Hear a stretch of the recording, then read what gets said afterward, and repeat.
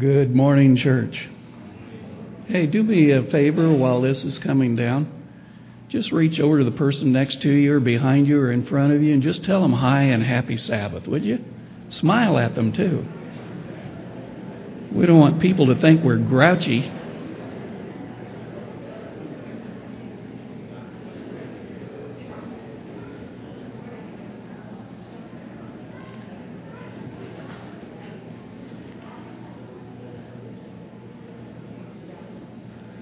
You look better with a smile anyway.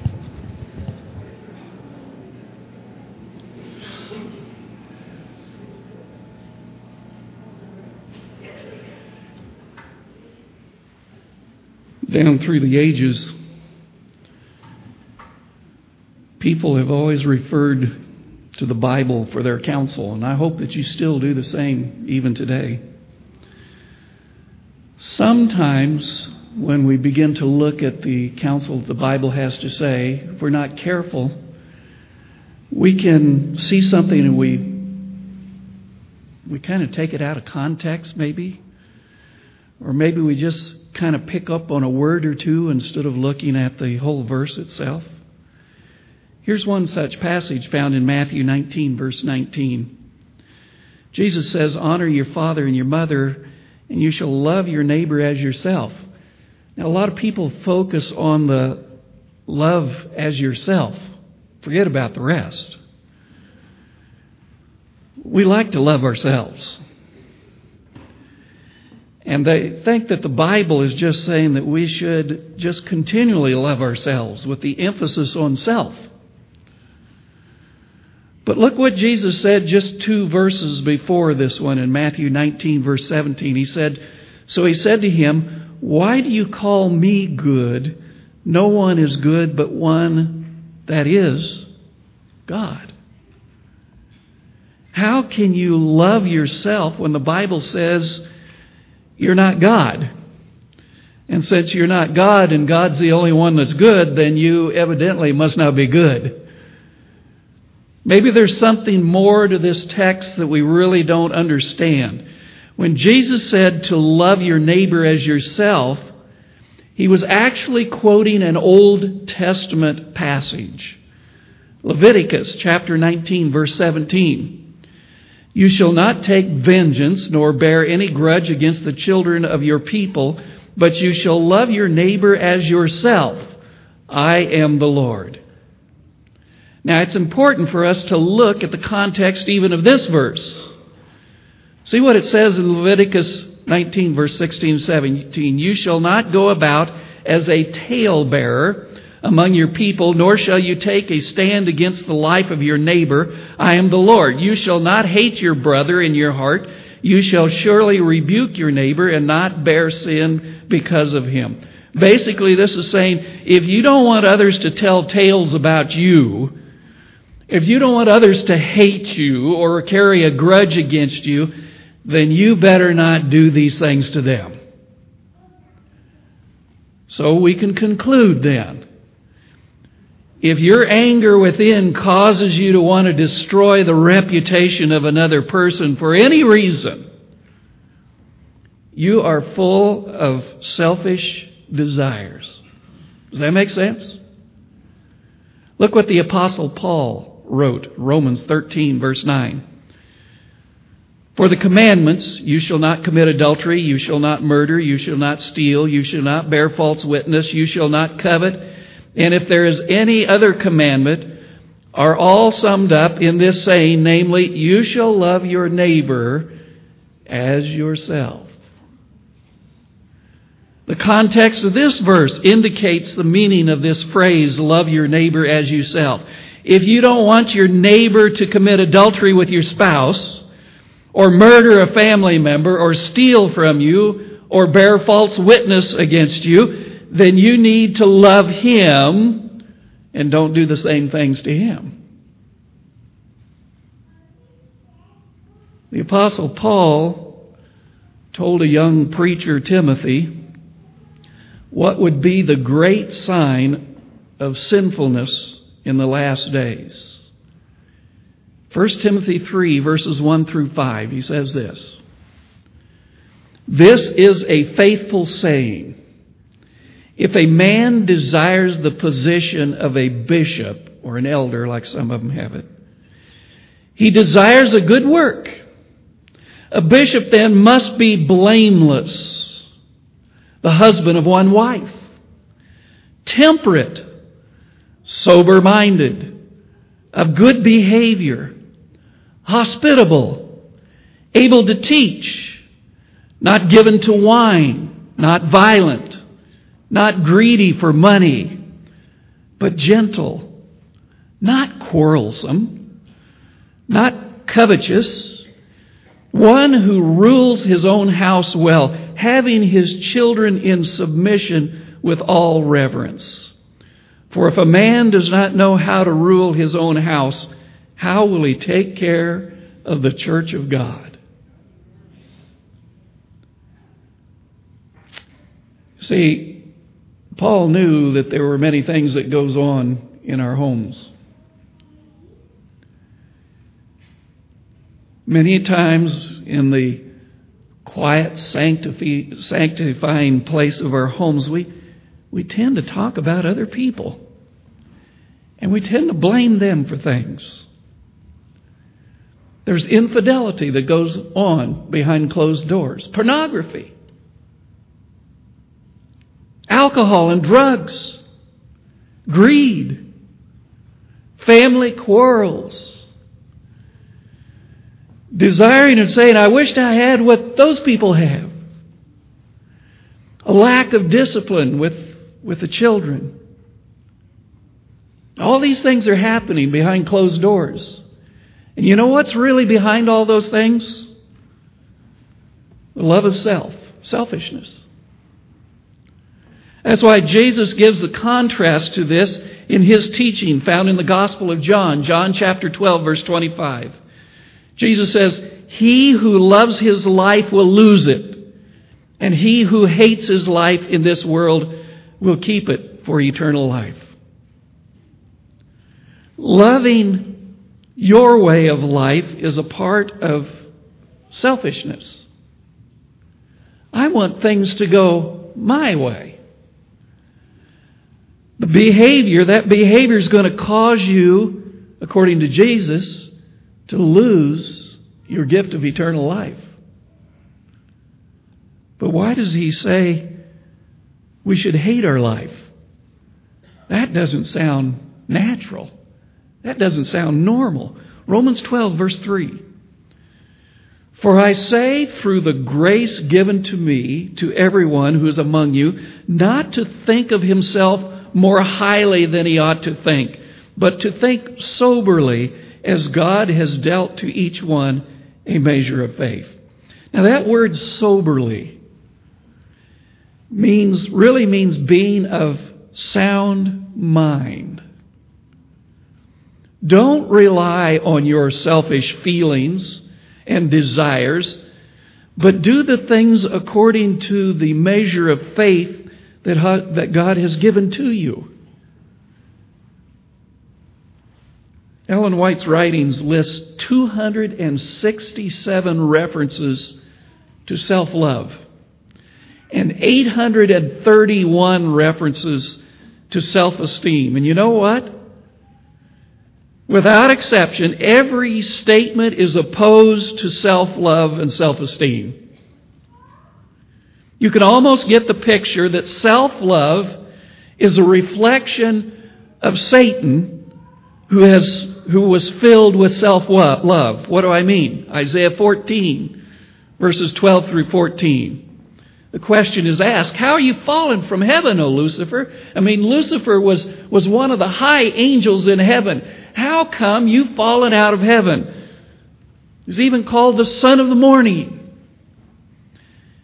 How you are cut down to the ground, down to this earth. You who weaken the nations. Here's why. For you have said in your heart, I will ascend. Wait a minute, let me ask the kids. Kids, count how many times I say I. I will ascend to heaven. I will exalt my throne above the stars of God. I will also sit on the mount of the congregation on the farther sides of the north. I will ascend above the heights of the clouds. I will be like the Most High. How many times did he say I? 5 times. I always said Lucifer had an eye problem. Look what it says in the story of redemption about Lucifer, page 14. Concealing his real purposes, we're talking about Satan, assembled the angelic host, the angels around him, and he introduced his subject. Here's his subject, which was himself. Lucifer was only thinking of himself. The father of sin is full of self. The sinful nature of mankind is controlled by a selfish nature, just like that of Satan himself. You can be religious and still be controlled by a selfish nature. Did you know that? Look at the dialogue that Jesus talks about of a Pharisee in a parable that he told in Luke 18, verses 9 through 12. Also, Jesus spoke this parable to some who trusted in themselves, that they were righteous and despised others. There's the context. I'm righteous, but I don't like you. And he tells the parable. 2 men went up to the temple to pray. One, a Pharisee, religious man. And the other, an IRS agent, tax collector. The Pharisee stood and prayed thus with himself. Kids, count how many times he says, I. God, I thank you that I am not like other men, extortioners, unjust, adulterers, and even as this tax collector. I fast twice a week. I give tithes of all that I possess. How many times? Same as Satan. Whoa. This is a religious man. He prides himself in living a spiritual life. I'm righteous. He's full of self. Self rules, even in prayers. Now look at the contrast between this religious man who has an eye problem like Lucifer and that of the tax collector, the one he was condemning. Luke 18, verses 13 and 14. And the tax collector, standing afar off, would not so much as raise his eyes to heaven, but beat his breast, saying, God, be merciful to me, a sinner. He never said I once. Now Jesus says, I tell you, this man, the tax collector, went down to his house justified rather than the other, the righteous Pharisee, the religious man. For everyone who exalts himself will be humbled, and he who humbles himself will be exalted. If self rules, you're going to be humbled at some point in your life. But when I give up self, God Himself is going to exalt me. Nowhere in the Bible does it say that we should love ourselves. Yet it's become a very popular teaching in the world today. Psychiatrists, psychologists, advertising agencies, even ministers' sermons and books say that you ought to uplift yourself. Self is the one that's important in this world. They even had a time period in all school systems, public schools, and even in private schools where they said, kids are suffering from low self-esteem. We've got to build them up. And they found out That as the kids got older, they were just selfish kids. They weren't any better. In fact, they were worse. Christ Object Lessons, page 162. Those who are filled with self-esteem and self-love, that's selfishness, do not feel the need of a living, personal union with Christ. The heart that has not fallen on the rock is proud of its wholeness. Men want a dignified religion. They desire to walk in a path wide enough to take in their own attributes. Their self-love, their love of popularity, and the love of praise exclude the Savior from their hearts. And without Him, there is gloom and sadness. Did you see that? Self excludes, pushes out the Savior from your heart. John 12, verses 42 and 43. Nevertheless, even among the rulers, many believed in Him, that's Jesus. But because of the Pharisees, they did not confess Him, Jesus, lest they should be put out of the synagogues. For they love the praise of men more than the praise of God. The praise of men, which is selfishness. I want to be popular. The fear of being kicked out of the church. That was more important than receiving the praise of God and letting Him come into my life. Testimonies for the Church, Volume 3, page 535.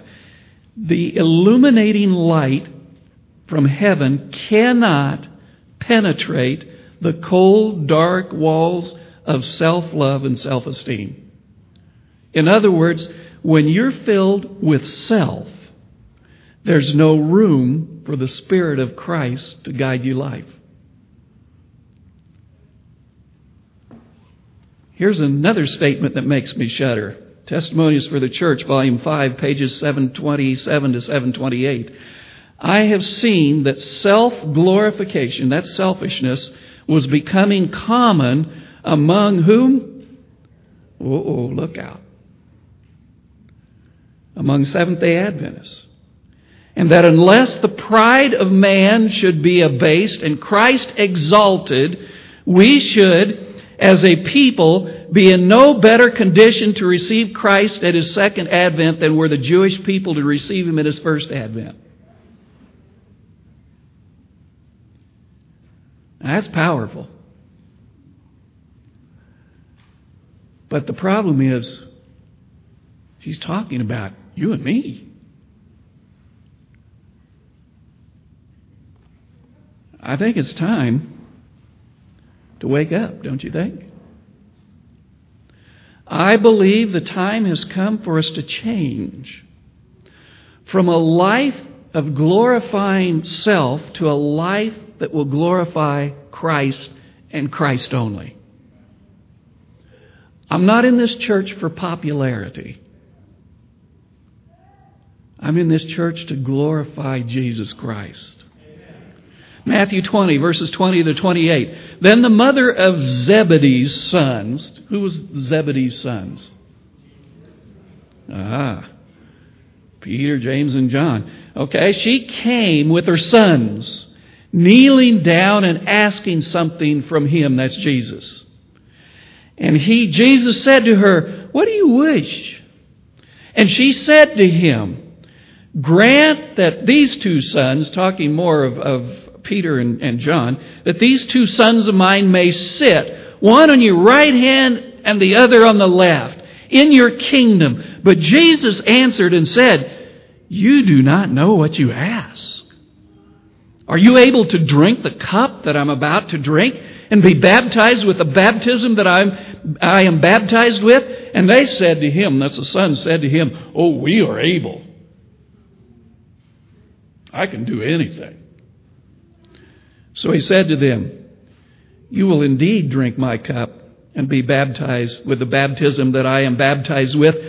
But to sit on my right hand and on my left hand is not mine to give, but it is for those for whom it is prepared by my Father." And when the 10, that's the rest of the disciples, heard it, they were greatly displeased with the two brothers. But Jesus called them to himself and said, "You know that the rulers of the Gentiles lord it over them, and those who are great exercise authority over them. Yet it shall not be so among you. But whoever desires to become great among you, let him be your servant. And whoever desires to be first among you, let him be your slave, just as the Son of Man did not come to be served, but to serve and to give his life as a ransom for many." Jesus didn't come out of selfishness. He came to serve others. And he says, if you really want to be my follower, don't start thinking about selfish desires and power and who's going to be on the right hand and who's going to be on the left hand or anything else. If you really want to be my follower, you got to serve just like I serve. Amen. Messages to young people, page 26. Our simplicity will accomplish much in this work. We are not to try to climb up to high positions or to gain the praise of men. Our aim should not be to be the greatest. We are to have an eye single to the glory of God. So how do you destroy selfishness? Believe it or not, you've got to go to Isaiah 53. And you've got to do it on a daily basis. Who has believed our report? And to whom has the arm of the Lord been revealed? For he, speaking of Jesus, way before Jesus was ever born, for he shall grow up before him as a tender plant, and as a root out of a dry ground. He has no form or comeliness, and when we see him, there is no beauty that we should desire him. He is despised and rejected by men, a man of sorrows and acquainted with grief. And we hid, as it were, our faces from him. He was despised, and we did not esteem him. Surely he has borne our griefs and carried our sorrows. Yet we esteem him stricken, smitten by God, and afflicted. But he was wounded for our transgressions. He was bruised for our iniquities. The word iniquities means selfishness. The chastisement for our peace was upon him, and by his stripes we are healed. All we like sheep have gone astray. We have turned every one to his own way, and the Lord has laid on him the iniquity, the selfishness of us all. He was oppressed and he was afflicted, yet he opened not his mouth. He was led as a lamb to slaughter, and as a sheep before its shearers is silent, so he opened not his mouth. He was taken from prison and from judgment, and who will declare his generation?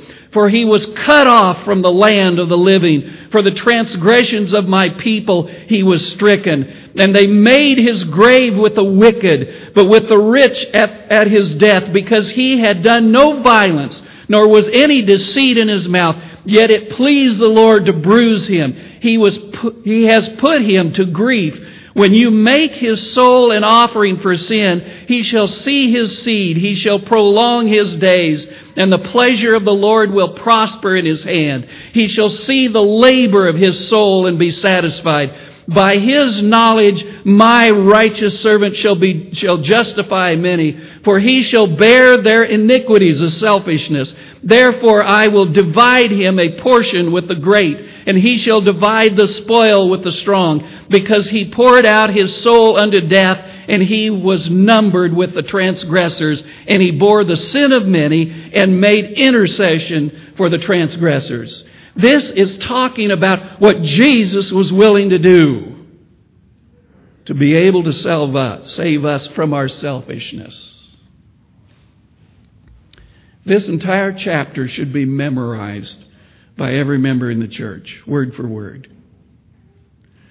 When I begin to glorify myself or to glorify others, I need to take a look at the picture of Jesus, who was my Lord and my Redeemer, who humbled himself from the glory of heaven to come down and to be placed in a borrowed grave.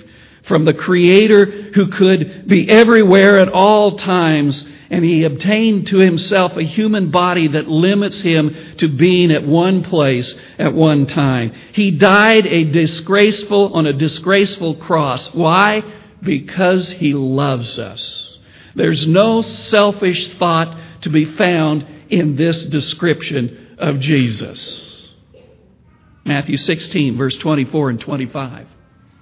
And Jesus said to his disciples, "If anyone desires to come after me, let him deny himself," that's the selfishness, "take up his cross and follow me. For whoever desires to save his life will lose it, but whoever loses his life for my sake will find it." Whoever loses his selfishness is going to find eternal life.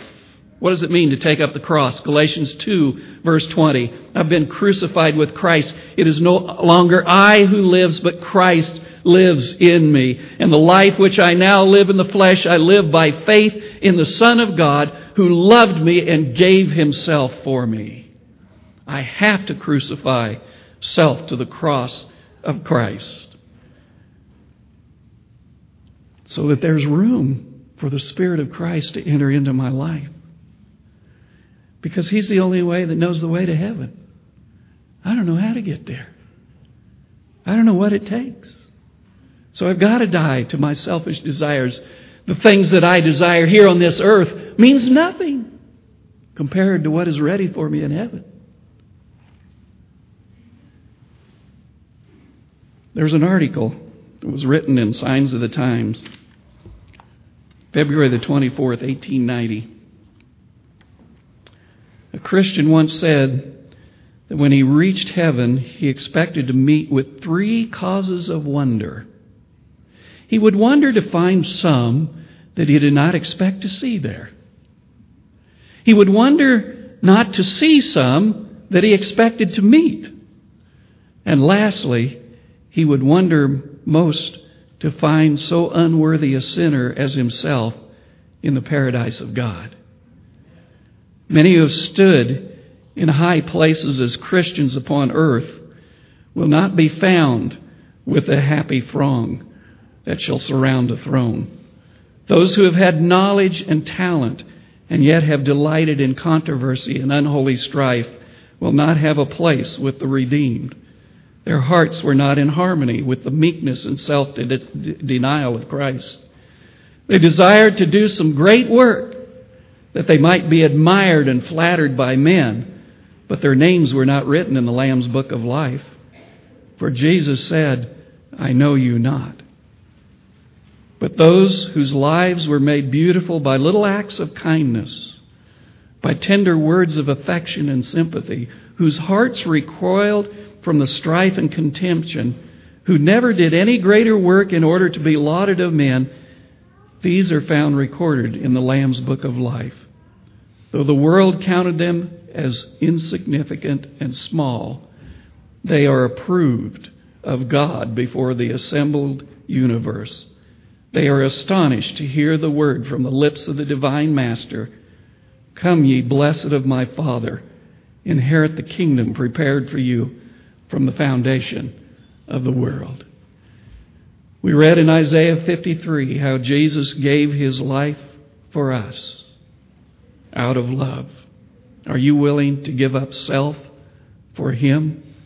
If so, let's stand and sing hymn number 281.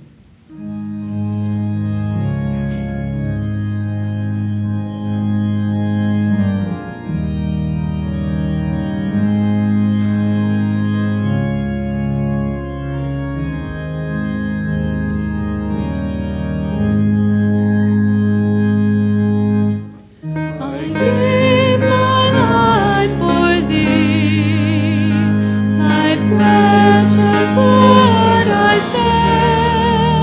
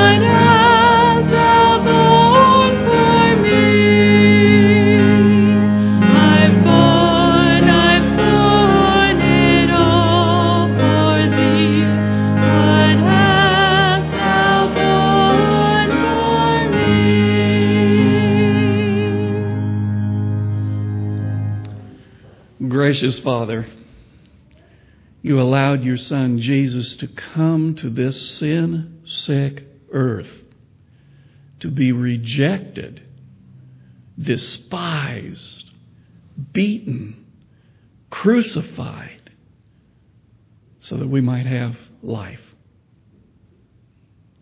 He gave it all. What do we have to give? Sacrifice self on the cross of Jesus, and to give our open hearts now to the Spirit of the living God to enter in and to give us peace and eternal life through Jesus Christ our Lord. Amen.